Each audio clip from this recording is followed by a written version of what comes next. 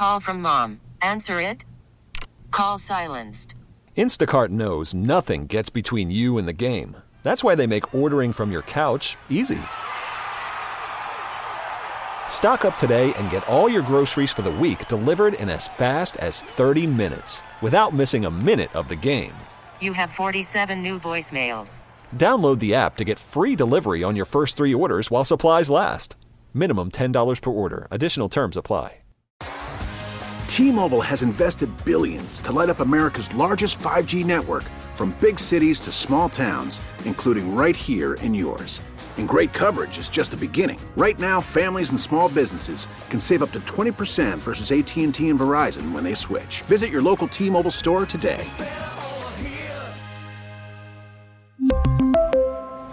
Plan savings with 3 lines of T-Mobile Essentials versus comparable available plans. Plan features and taxes and fees may vary. It may be cowboy country during the regular season, but Whitehouse, Texas is all about the Kansas City Chiefs this weekend, where favorite son Patrick Mahomes is set to play in his 4th Super Bowl.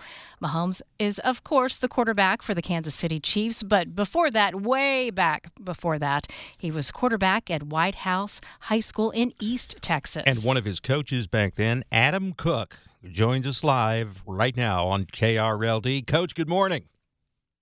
Good morning, Heather. Mike, how are you this morning? We are doing great. Tell me, are there any 49er fans in Whitehouse? There are a few. You know, there's 49ers fans all over the place. I once was I never really had a team, to be honest with you, Mike, but there were times when Joe Montana, Steve Young, Jerry Rice, you know, there are people that were very successful, legends in the game. There are some people around here that are some 49ers fans. Yeah, but there can't be now with Patrick Mahomes on the Chiefs leading them into the game.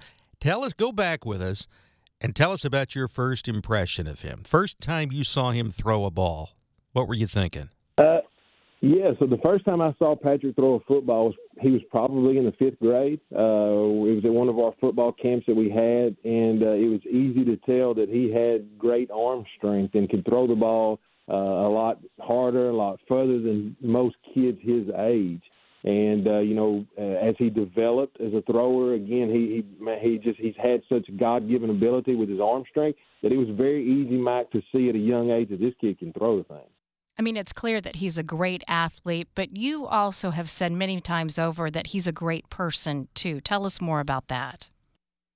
Yeah, I was asked this question. I get asked this question a whole lot. What is it about Patrick? What was he like in high school? And Patrick's always been an individual that makes people around him better. He's a great leader.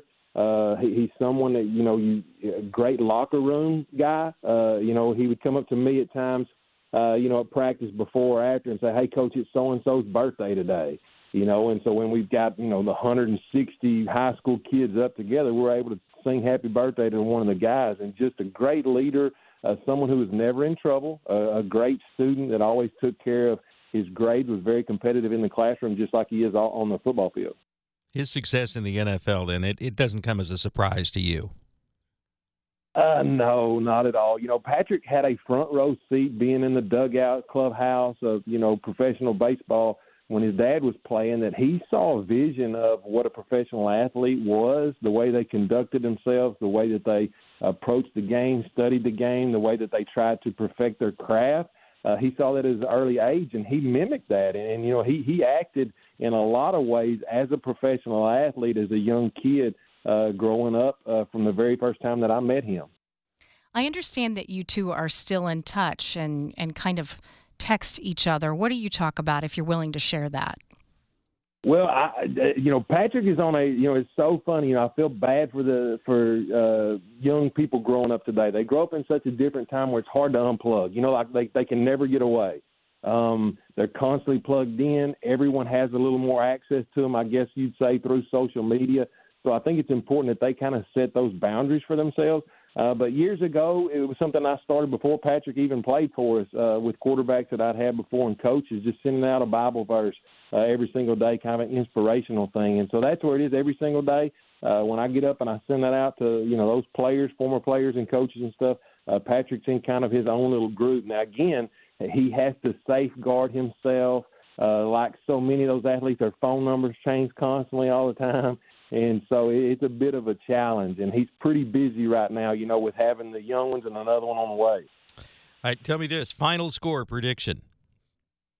Oh, Mike, that's such a hard one there to do that. I believe the Chiefs are going to win. I try to stay away from, you know, giving those scores because it seems like every time you think it's going to be a defensive battle, both teams score a ton of points. And then when you think you got these high-powered offenses, it just, you know, you never know. But I think it's going to be a close game. I think it's going to be a matter of about 7 points. I think one touchdown will be the difference in the game. I think that the Chiefs win the game. And I think it's going to be one of those ones where it's going to come down to the wire, and it's going to be Patrick leading them on a late drive to win the game. You better believe all that in Whitehouse. You're going to have to go into hiding. Yes, sir. That's exactly right. Yeah, you know, I did mention when you asked that I try to be gracious. I actually met a 49er fan here not too long ago, but yeah, they're surrounded by Chiefs fans. I mean, I want to let that out there. Everyone know that as well. And you know, I had a football coach who told me one time it's so easy to, you know, cheer for the Kansas City Chiefs because their roots are from Dallas, Texas, you know, and so that makes it a lot better for you guys, all of us around here in East Texas. That's exactly right. Former Dallas Texans. Adam, listen, thanks so much. It's been a pleasure talking to you. That is Adam Cook. He was Patrick Mahomes' high school quarterback coach there in Whitehouse, Texas. T-Mobile has invested billions to light up America's largest 5G network, from big cities to small towns, including right here in yours. And great coverage is just the beginning. Right now, families and small businesses can save up to 20% versus AT&T and Verizon when they switch. Visit your local T-Mobile store today.